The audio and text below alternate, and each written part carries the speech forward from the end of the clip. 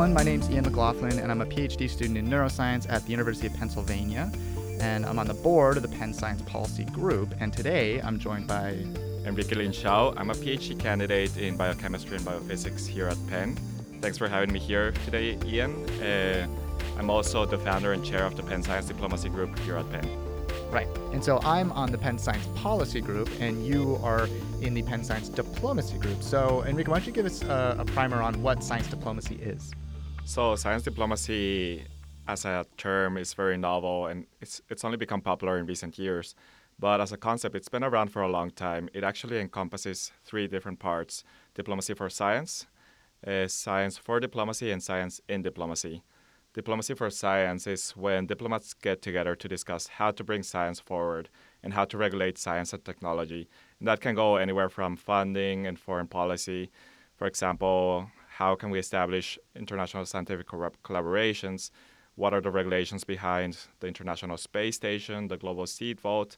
Or also, how can we regulate carbon emissions and genetic engineering research?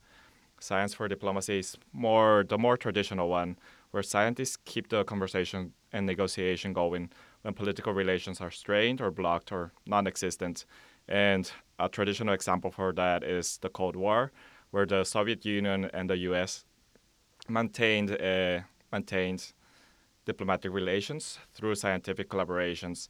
And I think a very famous example of that, or something that illustrates that very well, is a handshake that happened in 1975 between an astronaut from the U.S. and an astronaut from the Soviet Union, and in the International Space Station, which is pretty cool. Right. So our political leaders couldn't shake hands, but we literally had to go to space to have pretty much, yeah. Americans shake the hand of a Russian. And we needed scientists to do that as well. Yeah, very cool. And, well, the last one is science in diplomacy, where scientists provide high-level scientific advice to decision makers and policymakers. And I think a very current example for that is the Iran nuclear deal, where Energy Secretary Dr. Ernest Moniz, who is a nuclear physicist from MIT, was very crucial for the deal. Yeah, there's sort of an interesting story there, right? And so Ernest Moniz, atomic physicist or nuclear physicist at MIT, collaborated with his counterpart, Ali Akbar Salehi, who leads Iran's Atomic Energy Organization. They're both sort of MIT folks. So Ernest Moniz was teaching at MIT while Dr. Salehi was a student at MIT. Yeah, and the nuclear understanding that both have was crucial to get to the details of this agreement in terms of how much uranium could be used. Right, like how to sort of effectively ensure that the uranium is being used for energy purposes as opposed to the development of nuclear weapons. Exactly. Right. And so kind of similarly to that, although obviously not the same, I think there's another example, right, in the Middle East of sort of collaborations in physics. Yeah, there's this really cool example. It's the Sesame Particle Accelerator, which has been in the making for the past 20 years in a very unexpected place. It's the first particle accelerator in the Middle East, and it's being built in Amman, Jordan. And there's all these different governments that have come together to be able to have this project happen. So Israel, Iran, the Palestinian Authority, Turkey, the Republic of Cyprus, as well as Jordan, Bahrain, Egypt, and Pakistan have all come together in this massive project. And it's interesting. I mean, some of the conflicts, like Israel and the Palestinian Authority, are known, but some other conflicts, for example, Turkey does not formally recognize the Republic of Cyprus, and they're still all working together for this scientific pursuit. There's also this very interesting, or a quote that I like a lot from Roy Beck of Tel Aviv University, who sits on the Sesame Users Committee, and it is, "We all talk the same language, we all talk science." And that represents pretty well what science diplomacy is. Yeah, so the message is we need more scientists in our government. Pretty much. Right. Okay, very cool. All right, and so why don't we step back a little bit and say and explore how it is that you got involved in science diplomacy? So for me, I was always very interested in both science as well as international affairs. I'm the son of immigrants from Taiwan who moved to Costa Rica when they were very young. And then I went to German high school and ended up doing my undergrad in Germany, pursuing a science degree in Germany, then moving to the UK to do research in Cambridge and Scotland. And then I moved here to the US. So I've been exposed to science in different countries. And that's been like my entryway into science diplomacy. Also, through some of my science, I was interviewed for a Costa Rican newspaper in 2014. And after that, the ambassador of Costa Rica, Dr. Roman Macaya Hayes, who himself has a PhD in biochemistry, contacted me to explore possibilities of collaboration between UPenn and universities in Costa Rica, and then he talked to me about science diplomacy, and that was the first time I heard about it. Oh, very cool. And I know for our upcoming symposium, right, Science Policy and Science Diplomacy Symposium, he's going to be actually joining us.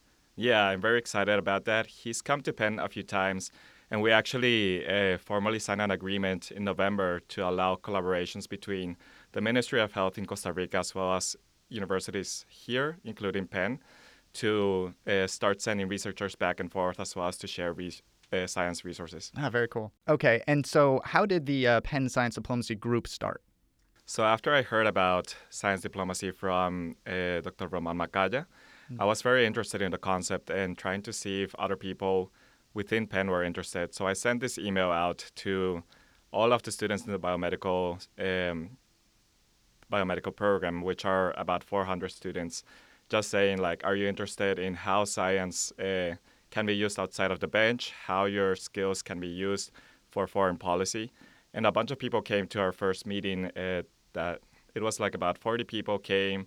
They were very interested in the concept. And we started thinking about how can we make this into a thing here at Penn, because there's clearly a hole and people are interested in this subject. And believe it or not, I get a lot of inspiration from Twitter as well by following the hashtag Science Diplomacy. That's how I got to meet Marga Gual, who works at AAAS, the American Association for the Advancement of Science. Marga herself has a PhD, and it's been really interesting to talk to her about science diplomacy and learn about the mission of AAAS around science diplomacy. We also had the opportunity to go to AAAS last year for their science diplomacy conference, and it was a great opportunity for members of our group to learn about active projects going on between AAAS and Cuba and other countries, and also to understand much better what science diplomacy is. We are also going back in March, so we're very excited about that, and we'll be presenting some posters there about our work. And do you have a concept of like what proportion of researchers here at Penn or at the sort of university level in general are immigrants? So I don't actually have those numbers, but having interacted with different labs here at Penn and through different collaborations, I've been able to see that there's a lot of immigrants from China, India, Brazil, Mexico. So from a lot of different parts of the world, Germany, Costa Rica. And it's really exciting. It's a very international environment, I would say. And I also believe that international students and immigrants are science diplomats by default. They come to a lab, they don't only bring their expertise, but they bring a lot of their customs, a lot of things that they've learned in their countries. So they offer a view and a perspective of those countries that a lot of people here in the U.S. wouldn't be exposed to it otherwise. Yeah, like one of the coolest things. So we have my own lab is pretty international. I mean, I work actually for somebody who's from Italy, Mariella De Biasi, and but we have a postdoc from India, from southern India, which has awesome food, and then we have a postdoc from Greece, and so they will bring in like what they cook for dinner every now and then. So that well, it's not necessarily science diplomacy. It's certainly a form of diplomacy, right? Okay, and then so you had a nice reception, right, when you introduced the concept of the Penn Science Diplomacy Group. And so how is it? How does the group enable members to sort of get exposed to this kind of activity? So we have different ways to do that. One of them is bringing guest speakers, and we've brought several different guest speakers throughout the whole process. We started in 2015, and since then we've had about 10 different guest speakers, including Roman Macaya, the ambassador of Costa Rica, who I've mentioned several times. But also we had Ana Ayala, the director of the Center for Global Health from Georgetown. She came during the Zika epidemic to talk about how governments were working together with scientists throughout Latin America to prevent the spread of Zika to other countries. And some other of the speakers that we had include the former president of CRDF Global, Kathy Campbell, who came to talk about how CRDF Global was involved a lot with the Soviet Union, trying to establish science collaborations during that time. And so, just so we're all on the same page, CRDF Global was a nonprofit that was basically established in 1992 by the U.S. Congress under what they called the Freedom Support Act, and ultimately was established in 95 by the National Science Foundation, or NSF. And so the whole sort of goal here is to promote collaboration, international interactions through the use of sort of like grants and resources for science and training. And so that was a pretty good get, Enrique. Yeah, we're very excited. And she's also coming back for a symposium in April 24th, together with the ambassador and some other really exciting guests that we're going to talk about later.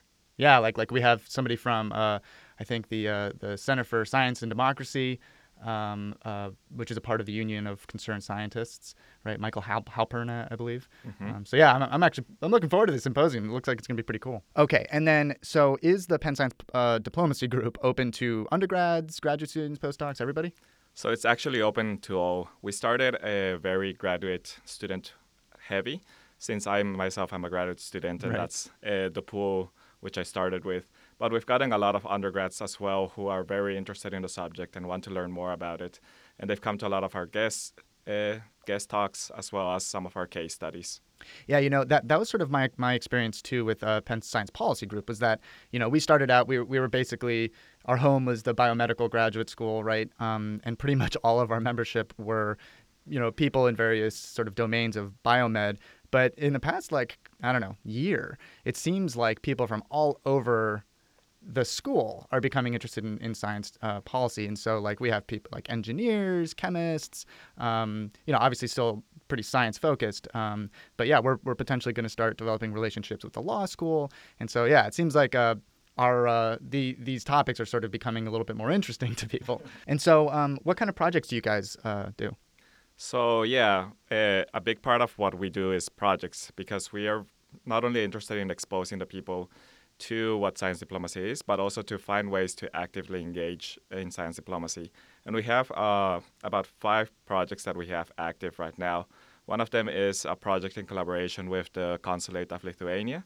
And that project, it started because we sent a lot of emails to different consulates in Philadelphia, trying to see if there were possibilities of trying to collaborate in scientific exchange and see if there were any needs in terms of scientific priorities for different consulates. And the Embassy of Lithuania contacted us because they're very, very worried about they have the highest suicide rate in the world, and they wanted to get an outside perspective to understand what is happening, why do they have such a high suicide rate, and how have other countries within the region been able to work to lower those incidences.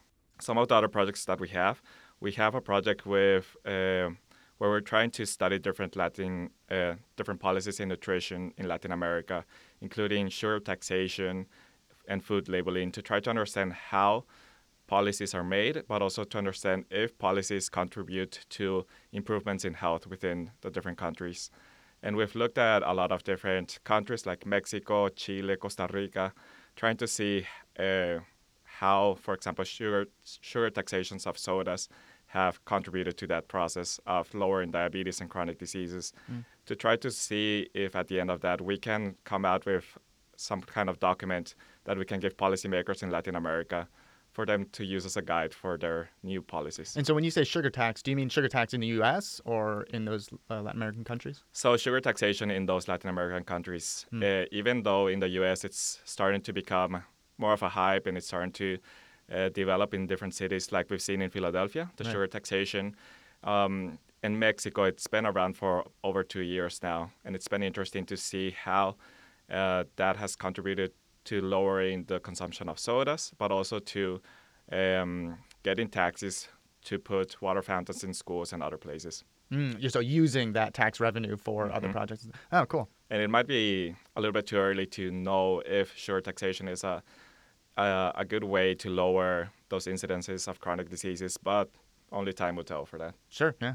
And then another project that we are very interested in is Cuba Scientist and Medical Exchange Program that we're trying to establish between the University of Pennsylvania and universities in Cuba.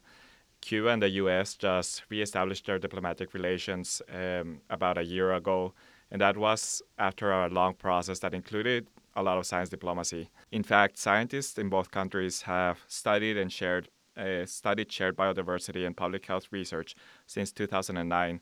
And in 2014, AAAS, the American Association for the Advancement of Science, and the Cuban Academy of Sciences signed a collaboration contract that was sort of the beginning of this whole process that ended up in a formal reestablishment of diplomatic relations in July of 2015. So the idea for this project is to be able to both bring scientists from Cuba here to be able for them to kind of expand on the projects that they're working on. And we already established a contact with one of the scientists in Cuba that we're very interested in bringing someone from his lab over to Penn. His name is Sergio Perea, and he's been working on this novel peptide that has shown very promising results in cancer studies. And they've taken it through some clinical trials, and we would be very excited to characterize a little bit more the molecular mechanisms behind this peptide. And then on the other side, we would be very interested in sending students from Penn to Cuba because we believe there's a lot to be learned in Cuba about how to do science in lower research settings, as well as how to practice medicine with lower resources. Cuba has done very innovative research. For example, the peptide I mentioned, as well as a novel lung cancer vaccine, which is being tested in the U.S. Since the reestablishment of the diplomatic relations. Also, Cuba has a really good public health system, and they've been able to bring the HIV infection from mothers to children to almost zero, which is one of the very few countries that have been able to do that in the world. And then we also have a project in collaboration with Friends in Health, through which a member of our group was able to travel to North Korea to present in a medical conference. And we're very interested in trying to understand what are public health priorities in North Korea and if there's any way we could be able to collaborate in that space. That's kind of mind-blowing, where you have was this a PhD student or? So this was actually one of our undergraduate students. Wow, are you serious? That's interesting. And so does she have a background in North Korea or? She's actually Korean American, which facilitated a little bit the whole process. But this was the first time she went, and she's going again in a few months. Oh, how cool.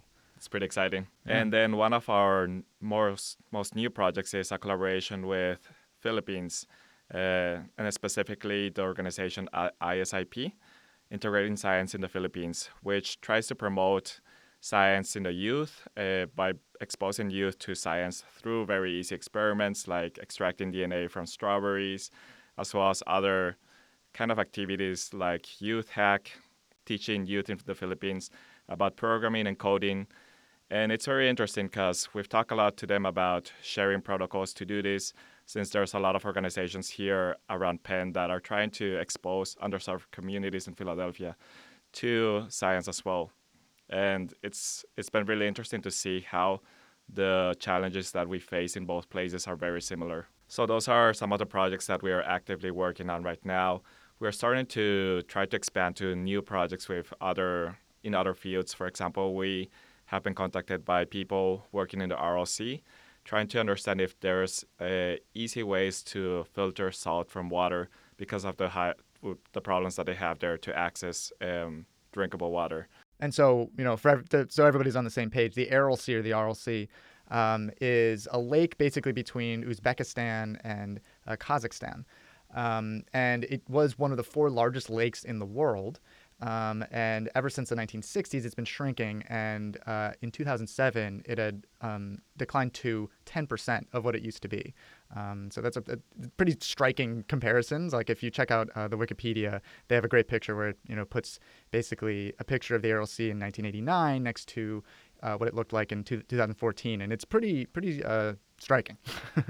So yeah, it's pretty crazy what's happening in the RLC, and you can see why they have these challenges to obtain drinkable water. But it also shows why we need to expand to other fields and try to recruit people from other fields outside of biomedical, because we're very interested in trying to be able to bring science diplomacy outside of that, also working with engineers, working in other science fields. Okay, and so after the members of the diplomacy group get all this cool exposure and get to work on all these projects, what is there like a career in science diplomacy that somebody can have, or? So that's a great question. So I've been to a lot of meetings involving science diplomacy, and what I've learned from all of this is that there's no clear-cut path for science diplomats. There's ambassadors, there's researchers, there's professors that are science diplomats, but there's not just one way you can follow to become a science diplomat.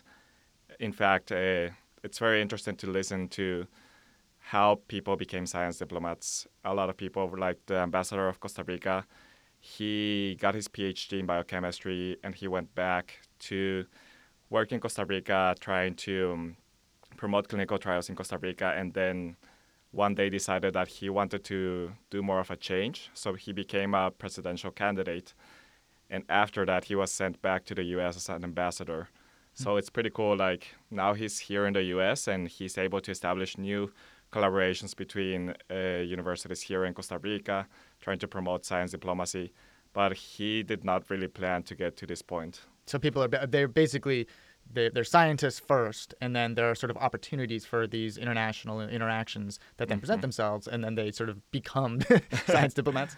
Pretty much, and I think for a lot of people that come to the science diplomacy group, what they want is to understand how the skills that they're getting at the lab, at the bench, how all those analytical skills could be used outside of the bench. And they do not necessarily all want to be science diplomats or work in diplomacy, but they do find that aspect very interesting. Okay, gotcha. And so, so for students who had their sort of heart set on getting involved in diplomacy, are there any sort of opportunities that they could pursue?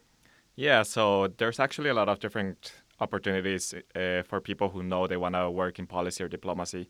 And some of them are like the known science policy fellowships like AAAS, American Chemical Society, the Biophysics Society, which sponsor fellowships for over a year where you can go work, for example, at the State Department if you're interested in diplomacy, and be able to be exposed to the diplomacy aspect as well as working in government and how the things that they've learned during their PhD can apply to different real-life problems and challenges. And aside of that, there's some other fellowships that people can apply to, like the Christine Mirzayan. I hope I'm saying that right. I don't know. As well as the Presidential Management Fellowship. And then there's a lot of NGOs and organizations where scientists who are interested in policy and diplomacy can get an early start. For example, the known World Health Organization, but also less known CRDF Global, also the Developmental Bank, the Development Bank. Okay, and so for people who are motivated to pursue these opportunities, do you have any advice for them? So I think my number one advice would be to start early. Go to meetings, meet people in the field, start building a network of people you would like to work with in the future. Just, still do your PhD and do your science, but at the same time, find ways to expose yourself to other kinds of people, other fields, to try to understand if you are actually interested in those. And if you're a student at Penn, join the science diplomacy group, right? Of course. Right.